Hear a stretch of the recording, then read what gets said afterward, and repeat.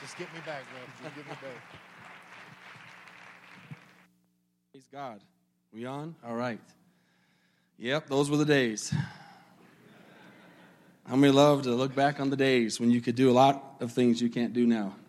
I still tell those guys, though, when I have a good day and I score a lot of points, I said, you didn't want me when I was 22.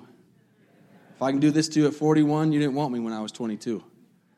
But those days are becoming less frequent now.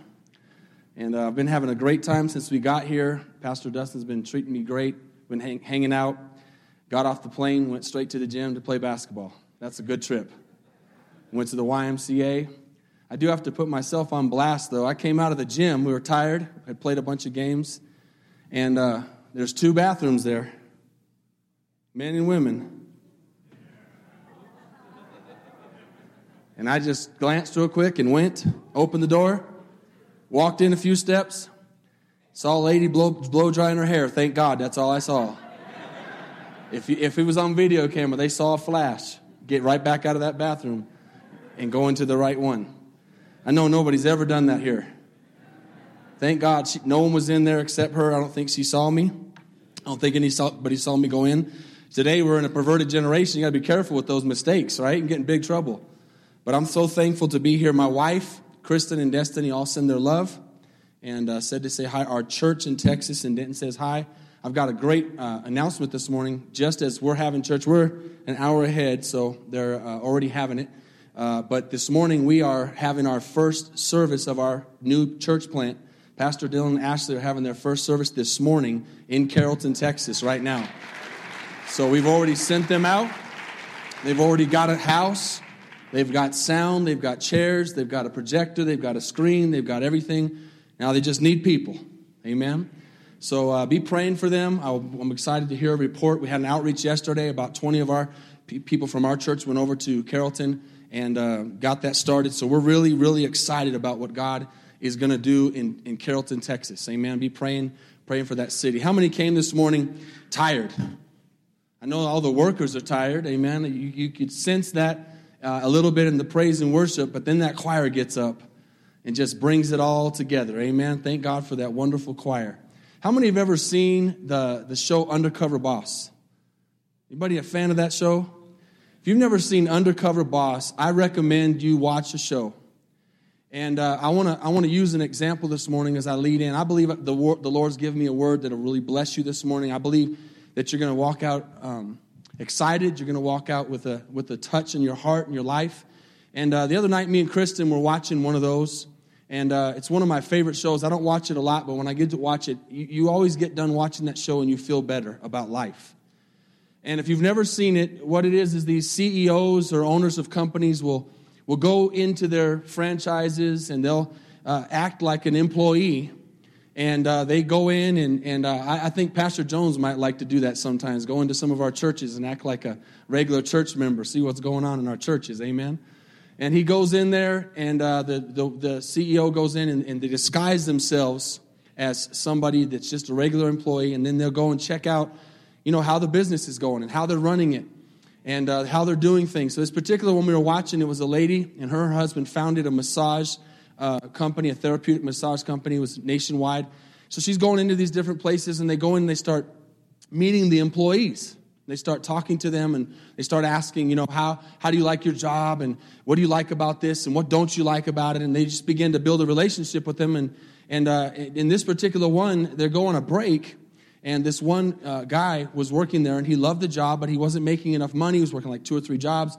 So they go on a break, and they begin to talk about what was going on in their lives. And it's really interesting because these people, how many of you ever noticed that sometimes it's easier to open up to somebody you don't know than it is to somebody you know?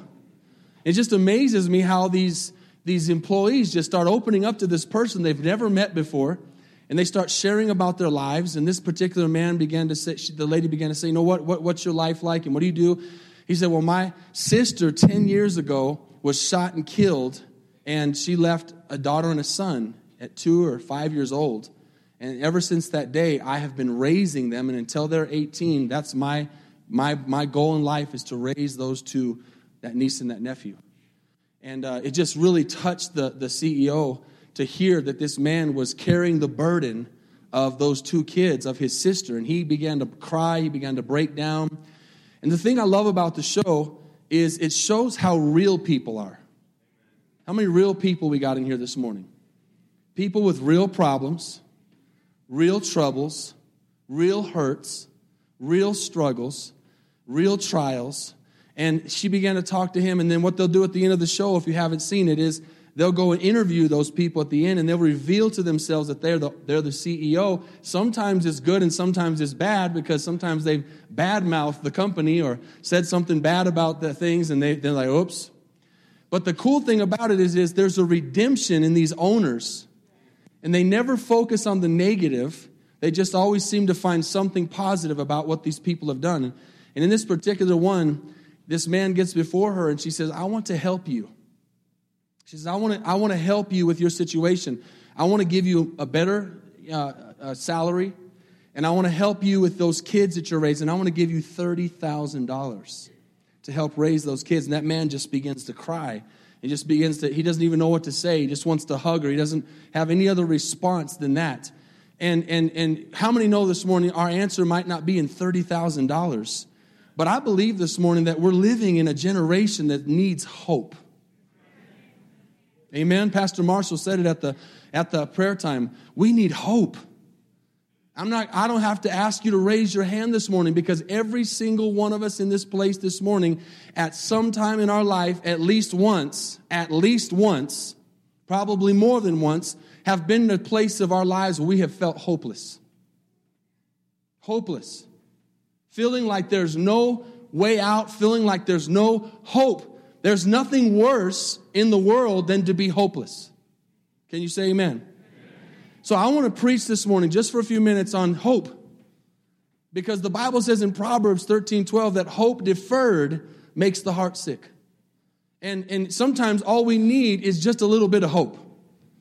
Amen? We just need just a little bit of hope. But I want to tell you this morning that a lot of times when we come into church, one of the things I love the most about our fellowship and about our church and about how we operate is that we're real people.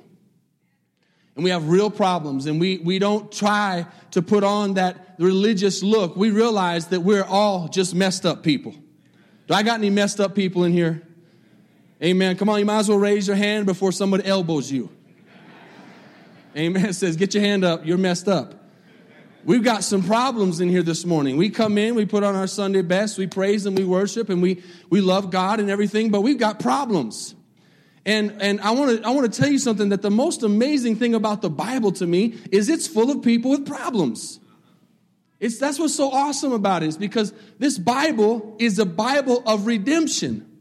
It's a Bible of hope. It's a Bible of second chances, third chances, 20th chances. Some of us are on our 30th chances. Amen. It's the grace of God that He just keeps on giving us another chance to make it in life. And I want to kind of show you just real quick how messed up people in the Bible are, to give us hope that as messed up people, we can have hope. And maybe some of you right now, when I said that, said, well, I'm tuning out because I'm not messed up. You're the one I'm talking to. So don't tune me out. Amen. The one who thinks they're not messed up is usually the most messed up. Amen. I'm not saying you have to have a drug addiction or something powerful, but we need help.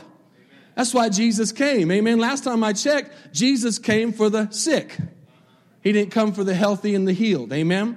But look at this. Look at this summary. If we were to look for some biblical candidates this morning of who could be in leadership, we look for people who have it together. We look for people who are trying to live for God. And we look at certain qualities in people's lives.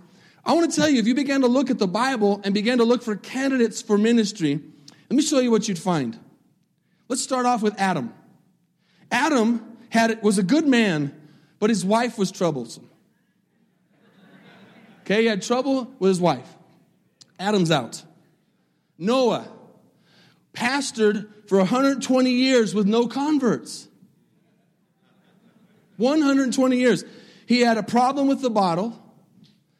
And a wayward son, and he had moral problems. Noah's out. Abraham was scandal-ridden, would offer his wife to other men, and was a child abuser. Oh, it got quiet in here. Read the Bible. I didn't say he abused his child. He was just accused of it. Joseph, he was too much of a dreamer. And he had a prison record. Out. Moses was a poor communicator. Stuttered and still to this day has an unanswered murder charge. Out. David had an affair with his neighbor's wife. Hired a hitman to kill her husband. Out. Solomon, husband of more than one wife. Matter of fact, the parsonage they built for Solomon could not hold his wives. Elijah was prone to depression and nervous breakdown. He's out. Elisha, reported to have lived with a single widow at a former church. Some of y'all need to read your Bible. Hosea, our congregation could not handle his wife's occupation. Jeremiah was emotionally unstable. He was an alarmist. He was negative. He was a lamenter. He was reported to have buried underwear on a foreign riverbank. Claims to have a set of recreated original documents. Out. Isaiah had language problems on the fringe and claimed to see angels. Are y'all noticing that I'm reading Bible characters? Hopefully, as I'm reading these, you're beginning to be a little more easy this morning and think, you know what? There is hope for me. My gosh, these people are in the Bible. Because you know what? That's what the devil does. He wants to get us to a place to make us think we can't do anything for him because we've messed up, because we've made mistakes. That's what he wants us to do, because he's a liar. Jonah refused to preach to the lost unless he was forced by God. He's out. Amos was backward and unpolished, did not like the rich. He's out. John would not dress like a Baptist. Had a weird diet and would provoke higher powers. Peter had a bad temper, cursed, was a hypocrite in racial matters, and just a loose cannon. Paul was a murderer and preached way too long. People would fall asleep while he was preaching. Timothy was too young and he was single. He's out. Jesus himself, watch out. Jesus himself dwindled the church of 5,000 down to 12. And he would always offend folks. He's out. Remember, we're looking for ministerial candidates here. So I propose to you this morning Judas. Judas is the best candidate. His references are good. He has good connections. He knows how to handle money. And he has compassion for the poor. And we're going to have him preach here next Sunday. He's got good possibilities. We're going to give him a chance to try out for the church. Does that sound good? Think about that. Think about all the people I just read. And in our day and age, the people who would seem the most fit for ministry and for serving God would be Judas, who was the one who was the farthest from it. And the people who were the most messed up and had the most problems were the people who did amazing things for God. I want to tell you this morning, there's hope for you. There's hope for your marriage. There's hope for your finances. There's hope for your family. There's hope for you to have another chance. There's hope for you to still see your dreams fulfilled. There's hope this morning because God is a God of second and third and 15th and 25th chances this morning. Can you say amen? And I know somebody in here wants to grab onto that right now. So I want just for a few minutes, if you'll go to your Bibles in Matthew 26, I began to pray and say, Lord, who in the Bible is the most messed up?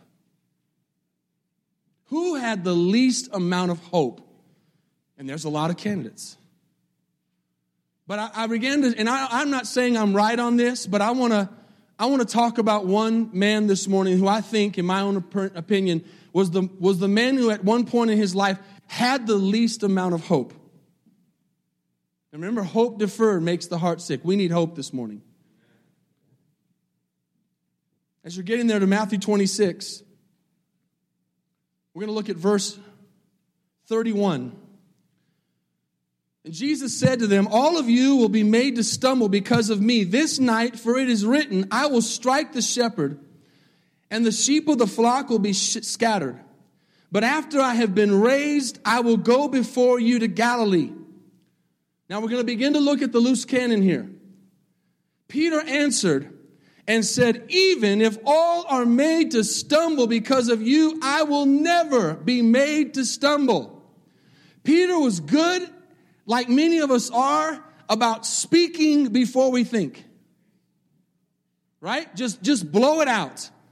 And then we wish we could retract it. Peter just said, no, Jesus, I am not going to disown you. I am not going to do these things. I will never stumble. There's your biggest fault right there. If you ever say, I'll never stumble, you're in trouble. You can want to never stumble. You could strive to never stumble, but you should never say, I'll never stumble. Because if you look at the Bible, some of the best men and women that ever lived stumbled. Now, that's not a reason to kind of have a crutch or say, I can stumble and get away with it, or I can just fall and get back up. But it's an understanding that we need to watch out what we say, and we need to stay humble. And we need to keep a heart and an attitude of that I cannot make it without God.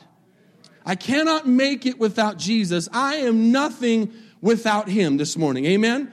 And the great thing is hope is believing for something that you don't have. And so the awesome thing is God has whatever you need this morning. You just have to connect your faith with it and believe it. And God is going to make a way today where there seems to be no way, because we have a God who is the God of hope.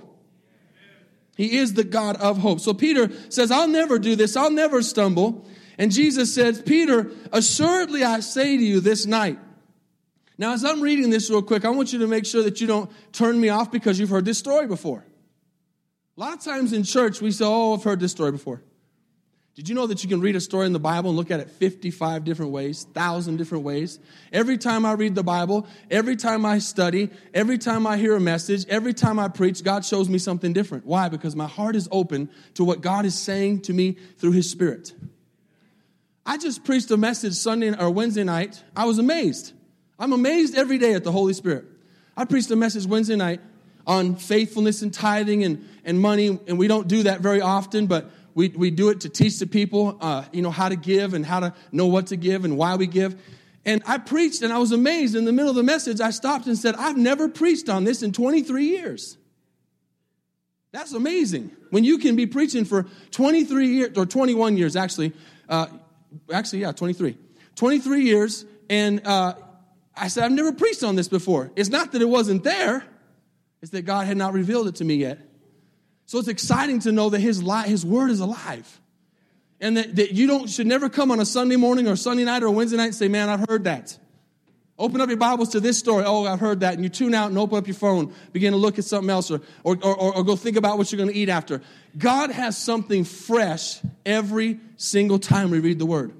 Amen? And if you're here this morning and you have ears to hear, God will give you a message that will change your life. Not because I'm preaching or because somebody else is preaching, but because His Word is being preached. And it's alive and it's sharper than a two-edged sword. And it divides this morning your soul and your spirit, flesh and spirit. And it gets in there and it teaches you and it shows you things that you've never seen before. So don't turn me off because you've heard this story about Jesus and Peter. Okay, listen up. He says, you're going to deny me 3 times. Before the rooster crows, you will deny me 3 times, verse 34. And verse 35, Peter says, even if I have to die with you, I will not deny you. And so said all the disciples. Now, there's nothing wrong with saying, Jesus, I'm not going to deny you. We should all be saying that. Jesus, I'll never leave you. Jesus, I'm going to stay. I'm in this to finish. I'm here. There's nothing wrong with that. There's nothing wrong with that. But if we don't have the backup, if we don't follow up the statement with commitment, if we don't have the follow through, if we don't make a decision every day when we wake up, I'm going to serve God today, you can fall. Amen? You can get to a place of hopelessness. You can get to a place where you think, man, I'm done. I'm finished. There's nothing I can do. There's nowhere I can go. There's no change that I can make in my life. I have messed up too bad. I want to talk just for a minute before I continue in these verses to every single one of you this morning. And I want you to hear me out. God has a hope for you this morning. If there's something we need today, we have all these attacks going on around the world.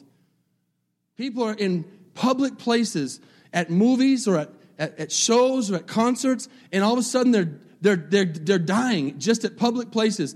We have all kinds of instability going on. We have a world that is losing hope every day. And more than ever, the church and his people, the church and the body of Christ needs to rise up and be, just like Pastor Marshall was saying, that hope. That meal on Friday night was the best meal many people ate all week.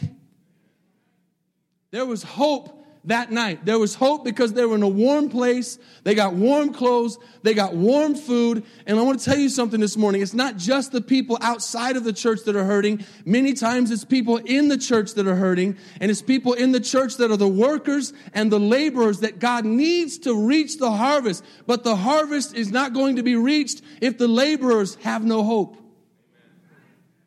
We need hope. As workers, we need hope. I'm showing you a story of Peter as a worker. Peter's a worker, and we're seeing something build up here where he's going to begin to be challenged by Jesus. He says, I'll serve you. Jesus says, no, you are going to deny me. You're going to deny me. That's kind of like when a word comes to us that's really strong, and our flesh doesn't want to receive it. But our spirit says, give it to me. Amen? And then if we can get the spirit to receive it and resist the flesh, something happens in us and we get challenged and we get changed for God. But if that change doesn't happen, then that correction comes and it's taken the wrong way. Jesus was correcting Peter. Think about this for a second. Jesus was predicting that he was going to deny him because Jesus is God. But Peter could have taken the correction at that moment, because really what Jesus was saying was, you're putting the cart before the horse. You're saying something you can't back up. And the reason he was saying that is because Jesus knew Peter's heart. We got to get to a place as believers and children of God that we don't try to fool God anymore. Come on. Amen, or woe is me. We got to get to a place where we stop saying, hey, I can fool my wife, I can fool my family, I can fool my church, but I can't fool God. I cannot say that enough. You must live a relationship with the Lord where you're uncovered because you are. Be real with God. Be open with God. Let God speak to you. And when he speaks to you, say, you're right, Lord. You know what? I probably will deny you. And if he'd have changed his heart there, we don't ever realize what could happen in a moment of conviction and reaction to the conviction that could change our lives and save us from great distress and save us from great problems. Do you know a lot of times we're in hopeless situations because of situations we've put ourselves in? I'm not saying always. There's lots of situations that it's just out of hand and things our problems are going on. But there's a lot of times that we put ourselves in that place because we don't receive the correction from God and the Holy Spirit when he's checking his heart right here. Y'all following me? He says, even if I have to die with you, I will not deny you. So the second time, Jesus just says, okay, move on. Now go over with me, if you would, to verse 69, same chapter. And as we get there, everybody that knows the story, we're talking about Peter here, the loose cannon. They come to get Jesus in the garden. They're praying. They come to get Jesus. And when they go to grab him, Peter acts in the flesh, grabs a sword or a knife and cuts off the soldier's ear. Jesus grabs his ear, puts it back on, heals it, and says, if you live by the sword, you'll die by the sword. Now, Peter was a good guy to have with you if it was going to go down. You ever been in that situation where it's about to go down? Peter was a good person to have. When I was growing up, I had a lot of friends that liked it to go down. I can fight. I can defend myself. I'm big and I can throw some punches. But a lot of times growing up, I didn't have to throw very many punches because my friends were doing the work. They got in there quick. I sometimes had to do a little pushing, But Peter was the kind of guy you wanted to have around when it was going down, because he had your back. But he was in the flesh. So he grabs his knife, cuts off the ear, loose cannon. Jesus says, that's not what we're doing here. So Peter, can you imagine how Peter felt after he made that mistake? We need to relate to Peter as ourselves. We need to say, man, I've been there. I have acted in the flesh. I have reacted. I've put my foot in my mouth. I've done something I shouldn't have done. I've said something I shouldn't have said. And Peter at that moment begins to walk in the place of hopelessness. But think back for a second. What if Peter would have listened to Jesus' rebuke? Maybe he would not have cut his ear off. I always like to look at what happens and what could have happened in a situation. That's how you learn, right? You learn from your mistakes. How many know it's better to learn from your mistakes than make them again? I'm a learner. I like to learn. I like to look at a situation and learn and then say, okay, I've messed up there before. I'm going to make sure I do everything possible to not mess up there again. And so now, though, because he didn't take that rebuke or that correction, now he's in a place of danger. And verse 69 says, now Peter sat out in the courtyard, and a servant girl came to him and says, you were also here with Jesus of Galilee. Now notice, this was not a big 6'5", 280-pound man. This was a servant girl. Peter had just cut off a soldier's ear. Peter's not afraid of a fight. But here's the danger. Hopelessness is a place of danger. You cannot stay in a place of hopelessness very long. Because if you stay in a place of hopelessness, you're vulnerable to the enemy. Now a man who has just cut off a person's ear and was ready to fight is now denying, verse 70, he denied it before them all, saying, I do not know what you're saying. He denies to a servant girl that he even knew Jesus. Are you seeing that picture? Are you seeing a group of soldiers, men with shields and swords coming towards the disciples, a humongous group, and Peter steps back and puts his fists up and says, let's do this, to a bunch of soldiers? And now a servant girl says, you were with Jesus? He says, I don't know who you're talking about. He was in a place of hopelessness. Verse 71. And when he had gone out to the gate, another girl saw him and said to those who were there, this fellow also was with Jesus of Nazareth. But again, he denied, look at this, with an oath. I do not know the man. Watch this. Now, here's the danger. Now, he's gone from boldness for Jesus to a place of hopelessness, to a place of denial, and now he's denying with boldness. Let me say that again. Now he's denying with boldness. He was serving God boldly. He was, I'll never deny you, Lord. I'll never leave you. I'm going to the death with you. I'll go to prison with you. And now because of a situation of hopelessness, he is now boldly claiming, I am not a Christian. I do not know that man. Y'all see the difference? Do you see what hopelessness can do to you? Hopelessness is a dangerous situation because hopelessness doesn't affect just you. Hopelessness affects everybody around you. Because when you're in a place of hopelessness, you draw everybody into that black hole with you. You affect everybody else around you. And if we're really being real here this morning, and we're really thinking about the life we live for Jesus, our goal and our plan and our purpose is not to pull people into a black hole. It's to take people out of the black hole into the light. So we cannot stay in a place of hopelessness because that is not God's will for us. God's will is hope. Hope deferred makes the heart sick. So we've got to stay in a place of hopefulness. We've got to stay hopeful. We've got to stay believing, God, you can change me. And we see one more time in verse 73, A little later, those who stood up and came and said to Peter, surely you are one of them, for your speech betrays you. Look what he does. He goes back to his old ways. He began to curse and swear, saying, I do not know the man. And immediately a rooster crowed. It's funny how people say people can't backslide. It's funny to me when we see Peter himself backslide. Peter denies Jesus 3 times. He says, I do not know this man you're talking about. He's cursing. He's swearing. He's gone back to his old ways. And it didn't take very long. You know, going back to your old ways is just like going back to gain weight you've lost. It takes a long time to lose weight. It takes a whole little bit of time to gain it back. Can you say amen? If I could just say no to that cheesecake, I could dunk again. I know I could still dunk. If I could just put that fork down. I tell people I work out so I can eat. When I get to a place I can't work out anymore, I'm going to have to change the way I eat.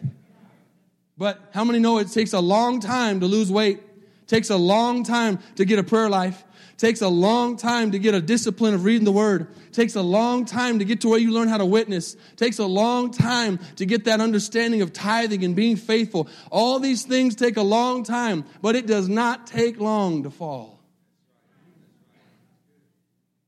You can fall real quick. You make a bad decision, and then you make another bad decision, 2 or 3 bad decisions, and you're falling. Now watch, I'm not talking about some sinner here. This is why I chose Peter as being the person with the least hope in the Bible, because Peter was Jesus' right-hand man. Jesus was one of the 3. How many have ever been in? Like you got friends and you're like in the group, right? And then when you're in the group, you're like really in. You're like, I know that person. We're close. What's funny today is we know people today by Facebook, but we've never met them. We're like, yeah, me and him are friends. We go way back. Never actually met the person in person, but you go way back, right? That's the generation we live in. Peter was in. Peter was really in. Whenever Jesus did something really powerful and really important, he would call Peter, James, and John and pull them aside. Come on, I'm speaking to somebody here this morning who maybe feels like, you know what, I've made so many mistakes. I've lost my ministry. I've lost my hope. I've lost the chance to do something great for God. No, you haven't. Peter did this. Peter was as close to God as you can get. He was in the group of the group. And now he is at his most hopeless moment in his life because he hears that rooster crow. And everything he said he wouldn't do, he's done. Look what the next verse says. And Peter remembered the word of Jesus. Now, I want you to stop here just for a second. Peter remembered the word of Jesus. If we'll just listen to that rebuke or that correction the first time, we won't have to hear it again. And remember it sitting in a jail cell. Remembering it back behind on the bills because we've lost our job. Remembering it when we've lost our relationship with somebody close to us. Remembering it when all things have gone down. How about remembering it at the moment he speaks it? Because when Jesus speaks, he's saying it for a reason. Right? So he remembers the word of Jesus, and he says, before the rooster crows, you'll deny me 3 times. And look what he did. He went out, and he wept bitterly. He went out, and he wept bitterly. So at that moment now, Peter is at the lowest point of his life. The lowest point of his life. He's down. He has denied Jesus. He feels like it's over. He is in a place of hopelessness. I don't think we can even imagine that tonight or this morning as a church. I don't think we can even imagine the shame and the guilt that he has right now as he realizes he has denied Jesus Christ, his Lord. He walked with him. He talked with him. He saw the miracles, and now he has denied him. But I want to tell you this morning. The hope is that we serve a God who's a restorer. We serve a God who redeems. We serve a God who picks us up out of the miry clay. Amen? He picks us up when we're down. He goes to the lowest place of the lowest place, and he says, you know what? There's nothing you've done that I cannot forgive. There's nothing you've done that I cannot restore. There's no mistake you've made that I cannot bring back to me. God is a God of restores. If you go with me to John 21, I want to show you how powerfully God restores Peter. John 21. Give me an amen when you get there.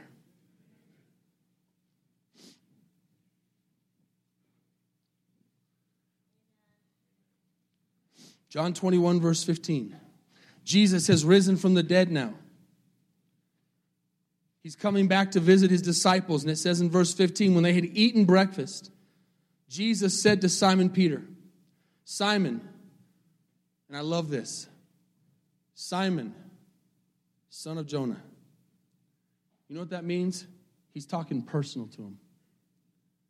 He says a personal, meaningful name to him.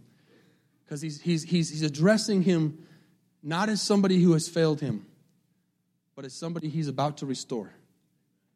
Amen? Simon, son of Jonah. He says, do you love me more than these? He says, yes, Lord, you know that I love you. He says, feed my lambs. And then he says to him again, a second time, Simon, son of Jonah, do you love me? He says, yes, Lord, you know that I love you. He said to him, tend my sheep. And then he says to him a third time, Simon, son of Jonah, do you love me? Then Peter was grieved. He says, because he said to him the third time, do you love me? And he said to him, Lord, you know all things. See, that's the kind of relationship God wants to have with us. That we realize he knows all things. Be real with God. Lord, you know all things. You know when I've messed up. You know when I've made a mistake. You know my heart. You know what I've done wrong. You know what I'm going to do tomorrow. Lord, you know all things. He says, you know that I love you. And Jesus says, feed my sheep. So 3 times Peter denies him. And 3 times Jesus asks him to confess him. To eliminate those 3 times he denied him. There was a purpose behind that. And I want to tell you this morning, no matter where you're at in your situation, marriage, financially, with your kids, with your health, there's hope. There's hope. Amen? Go to Romans chapter 15, and we'll close in Romans 15. And don't give me a better amen on that, because we're closing. I always seem to get the best amens when I say I'm closing at my church. They go from amen to amen. And then, of course, we do 2 or 3 closes. That's when that's why we do it. Y'all don't realize. We were really going to close the first time. But because you guys got so excited, we changed it up a little bit. Romans 15. We serve a God of hope. Before we read this, you know what people need today? They need hope. Challenge you to do what these owners would do with their employees when they didn't know they were their bosses. They would talk to them. They would sit down with them and they would have a conversation with them. You know, you'd be amazed at what people would tell you if you'd listen. Now, I know some people say, man, I don't like to ask how people are doing, because then they tell me. Now, we all have days like that, okay? We all have days like that. We're busy, we're tired, the worst time for me is before service. I try not to talk to anybody because I'm really focused. I always have probably a very scary face on my face. I'm serious. I look like I'm mad. Even last week, I had to ask my wife to forgive me. I snapped at her because it was before service. And she asked me a question, and I snapped at her. I had to go before the service and say, I'm sorry, I snapped at you. I said that, and then later we talked and said, it's not good to ask me that right before service because I'm really focused. So we have times that, You say, hey, how you doing? And then you really want to pull that back because you're trying to get somewhere. And that person's like, hey, well. And they tell you how they're doing, right? It's not the, hey, I'm good, how are you? It's, well, and they begin it. But there's times when you're busy, but we have to stop. You'd be amazed the difference you can make in people's lives when you stop and listen to them and look them in their eyes. I'm really bad with names. And I've learned the reason I'm bad with names is because I'm trying my best to look in their eyes. I'm trying my best to show that I'm listening to them, that I care. And I forget the name they say, which is bad, right? But the whole idea is people need hope. And you know what the great thing is this morning? We have the answer for every situation. We do. I can tell you without a doubt this morning, I have the answer for every question you have. It's Jesus. I have the answer for every situation you're going through this morning. It's Jesus. It's the cross. It's back to the love of the Lord. No matter what you're going through this morning, there's hope for your situation if you will just believe. Because Romans 15:13 says, now may the God of hope, look at that, may the God of hope fill you with all joy and peace in believing that you may abound in hope by the power of the Holy Spirit. What a powerful verse. That's a go-to verse right there. Amen? Musicians, you can come this morning as I'm closing up. That's a powerful verse. How many like go-to verses? Verse you can go to that, man, this it just meets everything. Read that verse. Now may the God of hope fill you with all joy and peace in believing that you may abound in hope by the power of the Holy Spirit. I believe this morning that there are some people here that you're in a place of hopelessness. You woke up this morning, you came here, and you said, I'm going to try this one more time. I'm going to do this one more time and see what happens. And guess what? God had this message for you, that there's hope. You know why I know we need hope? Because I read a statistic that says that every 40 seconds in the world, someone takes their life. Every 40 seconds. Why do people take their lives? Because they're hopeless. Right? You realize how many 40 seconds have passed since we got here this morning to church? Do you realize how many people have gone into eternity this morning because of hopelessness? Now watch this. I know all of us here, this isn't a message about taking your life or suicide, but I know all of us here know somebody or have somebody close to us who's taken their life. I have a very good friend, many, many years ago, took his life. Very close to me. And if you don't know I'm very close, you're one or two or three people separated from knowing somebody who has selfishly taken their life. And if you think about when and why somebody takes their life, the only answer is they were at a place where they had no what? Hope.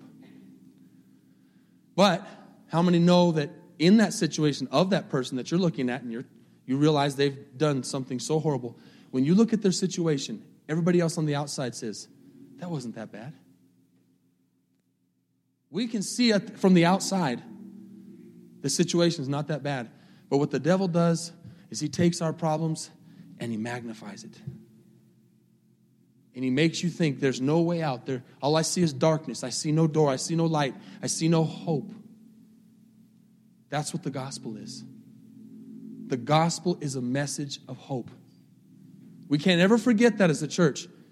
We have so many things we have to talk about, so many things we need to deal with, but we can never forget the gospel is hope. Because every single one of us was hopeless. And this morning you might be here and you might be saved and you might feel hopeless. Peter was hopeless. And that's why I used Peter as an example, because he was somebody who was close to Jesus and he fell as far as you can fall. cursed and sweared, I don't know Jesus. I don't know about you. I've made some mistakes, but I've never cursed and sworn that I didn't know Jesus. I mean, that's bad. Yet Jesus went to him and picked him up and said, do you love me? And we see just the other side. We see in that same, if you go back later in your time and you read that same chapter of Matthew 26, you will see that Judas denied Jesus just like Peter. Peter was restored because his heart was hopeful and he was restorable. Judas could have done the same thing. Judas could have been restored. But Judas was at a place where he felt hopeless. And he did what he set out to do. So this morning, as we bow our heads and close our eyes, all I come here this morning to do is tell you, there's hope. There's hope for you. There's hope for you this morning. A lot of us, when we've been down before, we've been on the ground, we've been at our lowest point we could possibly be, we've had people come along and kick us down further. That's happened to us. But there's nothing like being hopeless and having someone come along and say, there's hope for you. You can change. There's hope for your marriage. You can make it. There's hope for your family. You can be restored. There's hope for your ministry. You can still be used by God. I feel so strong in here this morning. There's some people here who feel like God can't use me anymore. I've gone in and gone out too many times. That's a lie from the devil. Your best days are ahead of you. Look at Peter's example if you don't believe that. How many this morning with heads bowed and eyes closed this morning, you don't know Jesus Christ as your Lord and Savior because this morning you are hopeless without Him. There is no hope without Jesus. God is the God of hope because He sent His Son down to die on the cross for our sins. This morning, we ask how many all over this place, from front to back and side to side, would say, Pastor, if I died this morning, I would die hopeless.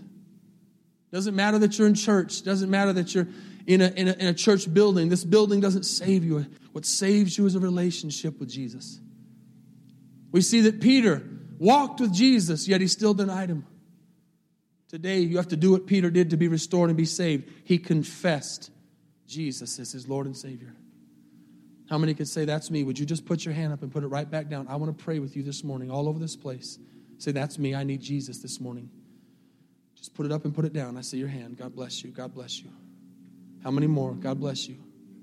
God bless you. Best decision you'll ever make in your life. How many more? Just a few more seconds. I'm not saved. I need Jesus this morning. Just put it up and let me see it. Put it down. God bless you, young man. God bless you, young man. God bless you, young lady. How many more? The Holy Spirit, God bless you. He's touching your heart this morning. God bless you. God bless you.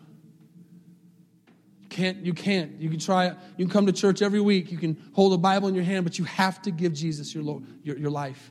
You have to say, Jesus, I confess you're Lord. Why? Because He already did everything for your hope. He did everything on the cross for you. Now quickly, as we move on, you're here, and maybe sometime in your life you were like Peter. You did confess Jesus, but then later on, you've denied Him. This morning, you're what we call backslidden.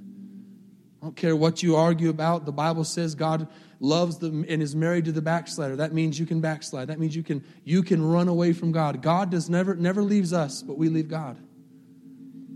And this morning, you are not in good standing with God. You know that. No one has to tell you that. And the one that's been telling you the most is the devil. You're lost and you're hopeless and you can't come back. How many could say, I need to come back to my first love this morning? Put your hand up. I see your hand. God bless you. God bless you. God bless you. Amen. Let's stand to our feet this morning. And as you stand, I want to ask you to do one more thing. Jesus said, Peter, do you love me? Peter, do you love me? Peter, do you love me? And He did it before all those disciples. He asked Peter to confess Him before all those men. Yes, Lord, I love you.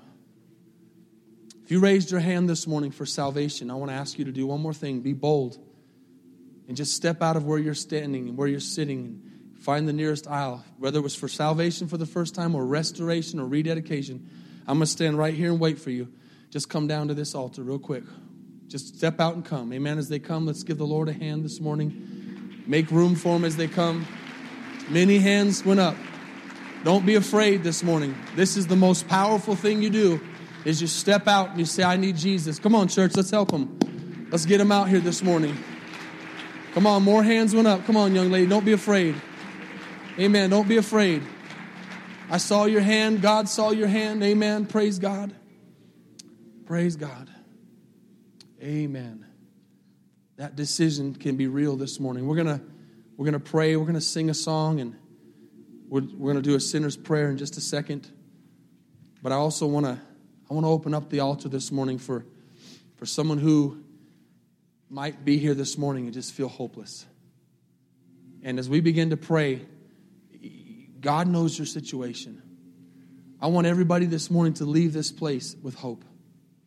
I want everybody to leave this place saying, you know what? I can bury the past. I can bury what happened already. I can start fresh. I can start new. I can start over this morning. So as we sing a song this morning, we're going to open up these altars. If you need prayer this morning, we're here to pray. Our pastors, our leaders are here. We're going to pray for you this morning. There's hope for you today. Because He lives, I can face my situation. I can face tomorrow. Come on, let's spend just a few moments. It's early this morning. Let's spend a few moments at the altar. Let's receive that correction from the Lord, and let's get right with God. Let's do it before we have to fall. Let's do it before we have to go back to our old ways, before we have to be hurt.